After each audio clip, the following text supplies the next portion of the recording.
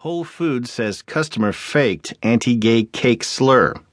By Mcphate in the New York Times business section. I'm Fleet Cooper. A public feud between Whole Foods and a customer who accused the store of scrawling an anti-gay slur on his cake escalated this week with dueling lawsuits, inspiring hundreds of online sleuths to debate the clues in security footage and in the hand-lettered icing. The trouble began April